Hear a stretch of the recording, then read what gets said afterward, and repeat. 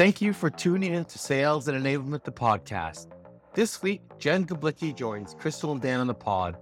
Jenn is the head of revenue and sales enablement at Fidel API.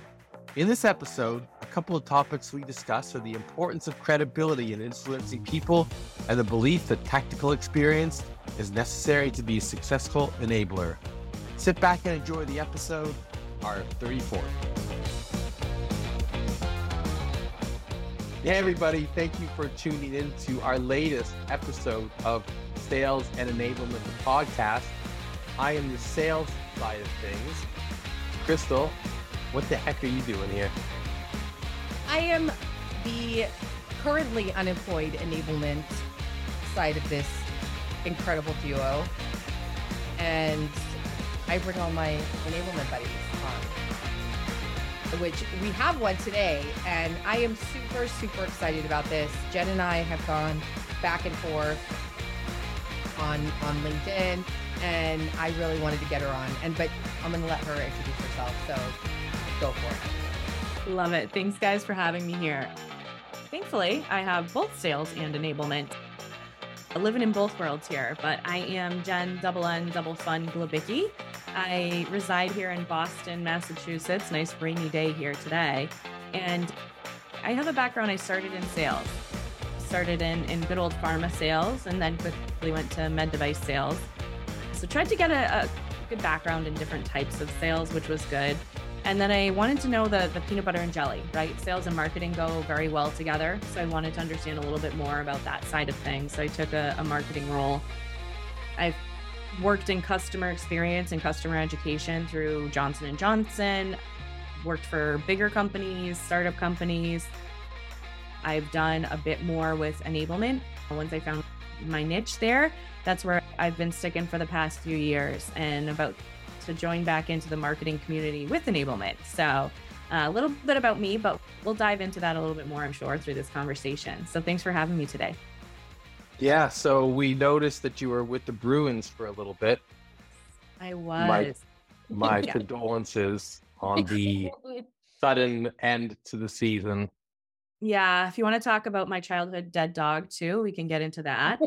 Those sort of subjects are off limits here, apparently, but yes, they are not. Yeah, London and Boston, so for everyone who didn't hear our conversation before, but Dan called Jenn Jessica and asked her if she was from London. So yeah, and now I'm talking about the Bruins losing in the first round. Nothing to do with my Maple Leafs moving on to the second round, and that we were all prepping to play the Bruins, and then they decided to leave the party early. Yeah, I'm terrible. I'm doing a terrible job at making Jenn feel comfortable and welcome in this podcast. So I'm going to shut up. When I was working for the Bruins, we beat the Maple Leafs. So we'll leave it at that. So but everybody say what you want, but everybody beat the Maple Leafs. Everybody beat. Yeah, no kidding. Yeah. Oh gosh. I'll let you have your moment. Go ahead. Thanks. You done yet? Yeah. Oh, you should hear this. He's a Bills fan also, Jenn. Jesus. So yeah, I myself am a New England Pats fan. And so Crystal's a big Pats fan. And the two of us over the last couple of years since the Pats have gone through their it's been fun grieving the loss of Brady. I know. I'm still grieving a little bit, to be honest. I'm still not over it. But anyway. All right. So there was one thing I really wanted to ask you about, because I recently posted a poll about should non-sales roles, and I was really thinking enablement, right? Because I was talking about myself and my role. I said, should non-sales roles give a 2-week notice? And I also gave a little bit of why I was asking this question, because there was a time in my life where I was working for an organization. I thought everything was good. I thought this is like, I knew that they were going to be a little upset that I was going to be leaving, but you got to do what you got to do for yourself. I gave a 2-week notice, and to my surprise, they said, "Hey, today's going to be your last day, Crystal." And I'm like, "What?" I haven't even had a chance to say anything to anyone, like goodbye. Like I've kept this under wraps because I was thinking about you and the organization, and I wanted to make sure that I did this the right way. And I'm giving you 2-week notice. And they said, no, Too bad. we'll just, yeah, we'll fill out your calendar and no worries, whatever. And so I'm like, okay. So I'm curious. I was curious. And out of the 50 responses so far, you and 2 other people actually picked no. You should not give a 2-week notice versus everyone else who was like, yes. And I'm like, did you not just hear my story? So I'm curious, like, why did you pick no on that? Has this happened to you before, or have you been on the other side? Like, why pick no? I've had both things happen. First of all, I'm sorry because it's almost expect the unexpected. We've talked about too, at a bigger company, you're a number, you're not a name. One of my mentors had always told me that. And enablers are, if not one thing, they're always passionate. And we're passionate about what we do. So it's hard not to take something like that and take it personal. Yeah. And I find that to be something that is, geez, I've put so much into this company and then they can just let me go. How can they treat me like a number when I'm sitting and trying to affect the sales reps, trying to affect cross-functionally, all these other roles and teams? So when I worked at one of the bigger companies that I was with, I got notice that I was going to be let go and I had a month. So my leaving date would have been on my 30th birthday. Like, great, happy 30th. Not to age myself here. I act like I'm 21 still, but but it was sad. And they also said, if you don't do the work that you had signed up to do or that we employed you to do, you're not going to get your severance package. You have to do this. So it was hard enough because it's like, you want to find another job because it's easier to find a job while you have one, right? But they also had me going to job fairs that they were running. So they had other roles that they could have put me in, and they had 200 to 300 people externally and maybe 5 internal people coming. And these internal folks were folks that had just been told they're getting let go. So we're trying to process losing our job that we all loved, but yet also having to tell these external candidates that are hungry, ready to go, little golden retrievers, tails wagging, all excited, like, that's so great. And we're telling them how wonderful the company is. You should work here. This is amazing. Well, we're grieving the loss of our job. Oh, God, that is, So you're prolonging it, right? Whereas there's been other companies that I'm like, no, we're going to rip the Band-Aid off. Does it embrace the suck? So there's different tactics that I have used. If I know the writing's on the wall that this isn't the best fit because maybe it's not a good manager, maybe the business isn't being run the way it should be. Some of the things that I've done is I will schedule vacation time for during my 2 weeks. So I'll make sure my vacation time's been approved. I'll give myself a runway, and then I'll do a week's notice. Say, here's my 2 weeks. The first week I'll give the notice and I start working. And then that second week I'm gone. So they have 1 week to get what they want from me. And then that second week, I'm already on vacation. I'm out. And it's not to be like dirty dealing by any means. It's genuinely to be like, hey, I'm going to play nice in the sandbox, but legally you don't have to give a 2 weeks notice to anyone. First, check your contracts, right? But you don't have to do that. There's nothing that says you have to do any 2 week notice. That's just a courtesy and a night playing nice in the sandbox with the company. Yeah, I love that. Dan, you look like you had something that you wanted to say. Yeah, you're getting revved up over there. Yeah. Yeah. Listen, it's one of those things that we all go through, and it's awkward and it's weird and I mean, I just can't believe that they sent you to a job.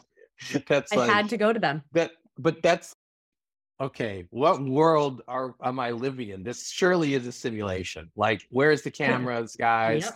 Come on. And then you understand that was the company that you put everything into for whatever period of time. And wow. So it's amazing how we all have these types of stories and that this stuff happens. And then I think, and it's just unfortunate. And to your point, to both of your points, it's about knowing what you want, setting your goals, prioritizing yourself above all, and trying to keep the balance. Don't get too high, don't get too low, stick to your plan, and go with the flow. Because, yeah, the corporate world, it doesn't make sense. And by the way, I think the collapse of that we've seen in the last year, it just goes to show that if you think anybody knows what they're talking about, you're Yes. wrong. Trust no one. No. No, just have like no. Yeah, it's not. Look, everybody's doing the best. You trust that everybody's doing the best they can, and then this is hopefully, if they are responsible for you helping you bring in your income, that they're being somewhat responsible and looking out for you too. Yeah. Not a. And by the way, when you know you have somebody like that you work with, don't give them 2 weeks notice. Stay until the end. Like when you have a good manager, no matter what else is happening, my advice would be stay. And to that point too, I always thought to myself, what happens if I let go? What happens if they let me go? And I think of what can I do? Like you look at just enablement in general. What is the enablement community looking like? What are sales looking like? Are people are cutting sales, or especially in the startup world? Those jobs aren't as easy to come by. I saw the other day, it was an enablement role. Starting salary for a VP enablement role was $80,000. You've got to be kidding me. Oh, so see, girl. Yeah. Stop being out there right now looking. It's crazy. So in that case, I look at it and say, broaden your horizons, not just sales. Have you done sales training before? And what I mean by that is like a field sales trainer, that those type of skills can be translated into an actual trainer for the company. Or has your enablement, have you done CS training? Can you become a customer success manager? Set yourself up for success where you can take a leap, be brave. Now's the time to make sure that you can do other things. Does it suck because it's not exactly what you want to do? Sure. Again, embrace the suck. But these are things that I feel like a lot of us need that gentle reminder to give yourself some grace. Like, Crystal, you didn't do anything wrong unless you were in there like banging pots and pans and like just going nuts and, about the Patriots. There's nothing wrong that you did. Which a great excuse. I support that. Yeah, I support it. But, but yeah, these are things like give yourself some grace. I didn't do that when I was let go from this company. I took it hard. I complained about it way too much. And rightly so. Some of my friends were like, Jen, we can't listen to you about your layoff again. Like, I get that now. I look back and I'm like, geez, I talked about that way too much because I didn't digest it. I just kept trying to be tough and like, they shouldn't have let me go. I was so grateful. No, give yourself grace, move on. It happened for a reason. And I was able to develop my skills into completely different roles because of that. I love that. Yeah. It was just crazy. It was like, I felt like, and the type of person that I am, I wanted to give them enough time to be able to find a replacement for me. And I gave my 2 weeks and I was just shocked that they made that day that I gave my 2-week notice, my last day, which was like, this is crazy. But honestly, lesson learned is that I love your suggestion about the week and then taking the second week using any remaining vacation you may have or any vacation time. And unfortunately, I think being in the States and our employment laws, which are probably the third world style than they are first world, it's sometimes you got to just look out for yourself. Thank you so much for that. And what you were saying there about thinking about being or taking on maybe a different role than you aren't. I thought about a sales role. And so I wanted, because I also was a sales IC before I became an enabler. Okay. Yeah. So for years, I was actually a sales rep longer than I've been an enabler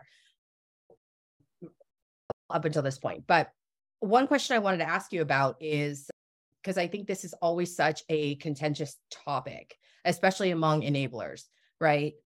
Is, do you think that enable, whether rev, customer success, sales, enablement, do you think that enablers should have the background of the people that they are enabling, whether it's CS, whether it's sales?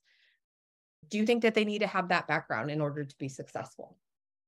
I don't know if it's necessarily to be successful. It definitely helps drive towards their success, but I do truly believe they need it in order to resonate with the person they're trying to train, with the person they're trying to enhance their capabilities. The first manager I ever had when I was in sales told me, as your manager, I can't go and ask you to do something if I haven't truly been in the trenches with you, because they don't understand what I'm doing day to day sales. They can just say, Jen, you haven't hit your quota. Why is that? Have you been here to see what I'm running into day in, day out? Those are some of the things that I have a higher respect for. I'll listen more. I'm more easily coached if somebody understands and truly gets it, because they're giving me more advice that is more relatable to what I'm going through with challenges. So I think that helps in terms of sales specifically. Dan, I'm not sure what your thought is on that before I make another point. I'm thinking about football again, and I'm thinking about the role of the head coach, the role of the coordinators, and the role of the position coaches. Because there's and I was going to say, there's a lot of head coaches that never played in the NFL, right? The head coach's job is to be the motivator, to put together the game plan, to manage the coordinators. The coordinators, though, pretty much have all played. But there's been a trend recently where on defense for sure, but there's been a trend with these offensive coordinators being more of like stats guys, and it's working out. But then you think about who's actually coaching the players, like who is the enablement on a football team? It's the position coaches, and those guys were for sure in the trenches. And I think that a lot of times we do talk about sales compared to athletes, although we're clearly not a great comparison, but it is. And I think that you do need to know that the person who is helping you get better at one point also was looking to somebody for help to get better and understands what that communication looks like. And that also, there is no answer. There's no program, there's no coach, there's no manager that can tell you exactly what to do to be successful. It's not the way it works, right? So you just need to trust that the person whose job it is to help guide you and make you better has felt your pain. Exactly. It's exactly it, Dan. That's what I was thinking in my head. It's that credibility, right? I think an enabler can come in and they can build all of these frameworks. They can optimize these processes. They can just get Salesforce where it needs to be, a partnership with Reva. But when it comes to actually influencing the very people that you need to be influenced, and you cannot influence based on theory. Okay. Right. That's like, you have got to have some real tactical experience with it, in my opinion. Like if not one person had done a job that I was doing and they were telling me and trying to explain to me how they were going to make me better, I would listen. I would be kind. I would be courteous. Don't get me wrong. But here, which is where every human being is moved from, this place here. No, if you haven't done what I've done, no, not a chance. And there's always an exception. There's always somebody who's going to be so great at their job that is never, whether it's coaching or enablement or managing. There'll be exceptions, but I think never played football. There you go. If it wasn't for Tom Brady, Bill Belichick we've never even heard of him. But by the way, I don't think you guys would disagree with me as Pats fans. I think it's obvious. Oh, Jesus. No, Honestly, but who heard of the Bills seriously, until like a couple of years ago? Seriously, I like, oh, cool, they finally woke up. I'm giving props to Tom Brady. Come on, if you had to choose between when you think about the Patriots, are you thinking about Tom Brady or Bill Belichick? Come on. I'm thinking about Ernie Adams, the data guy in the background. That's who I think about. The guy. If she's being honest. Yeah, right. That's who I'm thinking about. Well, I'm thinking about just so you know, my nightmares are not about Bill Belichick. They're about Tom Brady. Just so you know. There you go. I gave you a little something. I have. Right. Good to know. Putting that one in the bank. Good. We got that. But we had a great draft, by the way, and we just signed a tackle called Puna. Yeah, we're super. It's a solid name, Puna. I know. Oh man, yeah, amazing. It's and there are some enablers, Jen, that we've had on that are like absolutely not. You do not. I know experience. And why do you think they need that? And I'm like, because like you just. It just. Yeah, it doesn't. Sorry, I didn't mean to cut you off. No, it doesn't make sense to me. And in going back either to that analogy, you think of that too, Dan, that also goes through with the power of buy-in, right? So you think of an athlete, how many people do you think that person has on their team or supporting them between their PR person, their manager, their, what's the guy there? The Tom Cruise, what was that movie there? The agent, his agent. His agent. Yeah. Why? Jerry Maguire. You think of Jerry Maguire? Thanks. Yeah. Jerry Maguire. Show me the money. Thank you. Yeah. Show me the money person. So you've got that. You've got their personal trainers, their nutritionists, like everybody surrounding them because they're bought into that person's success.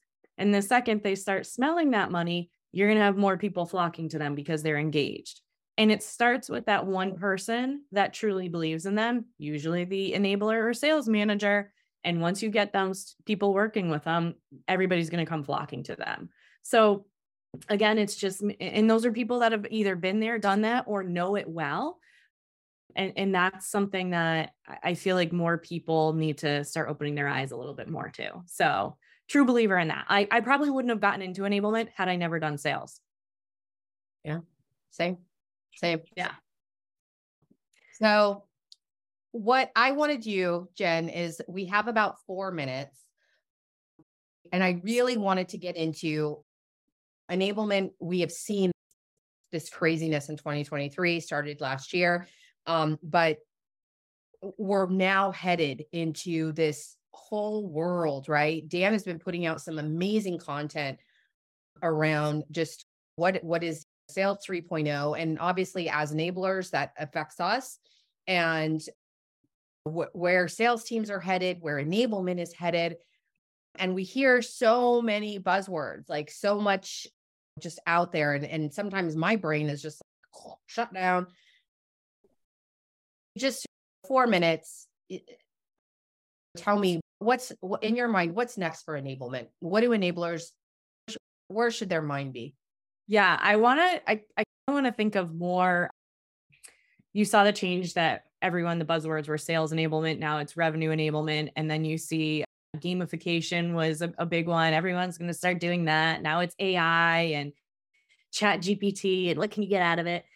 So all of these fun things.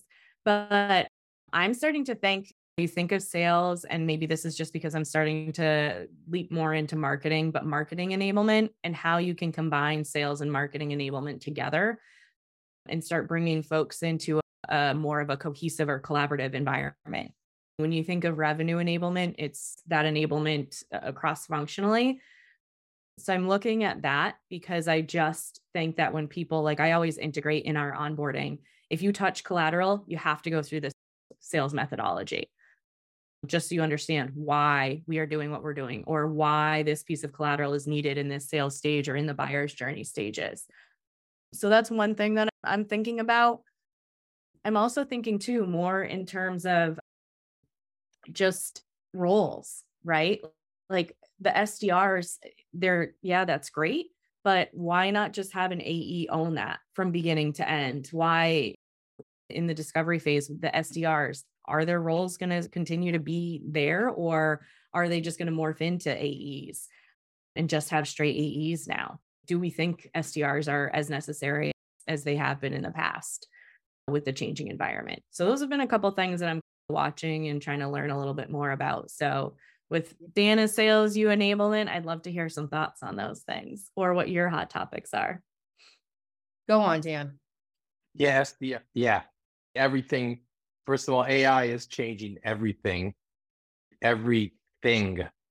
And I think a lot of people are sleeping on it because we have been living in these buzzwordy times, right? Remember the blockchain? Remember blockchain? It was